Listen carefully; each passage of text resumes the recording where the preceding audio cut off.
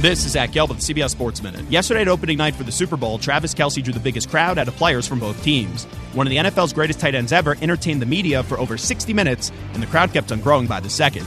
There's no doubt about it that Taylor Swift's boyfriend is clearly the biggest talking point of Super Bowl week.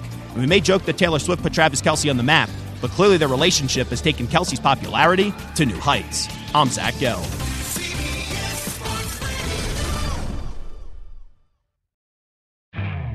You could spend the weekend doing the same old whatever, or you could conquer the weekend in the all-new Hyundai Santa Fe.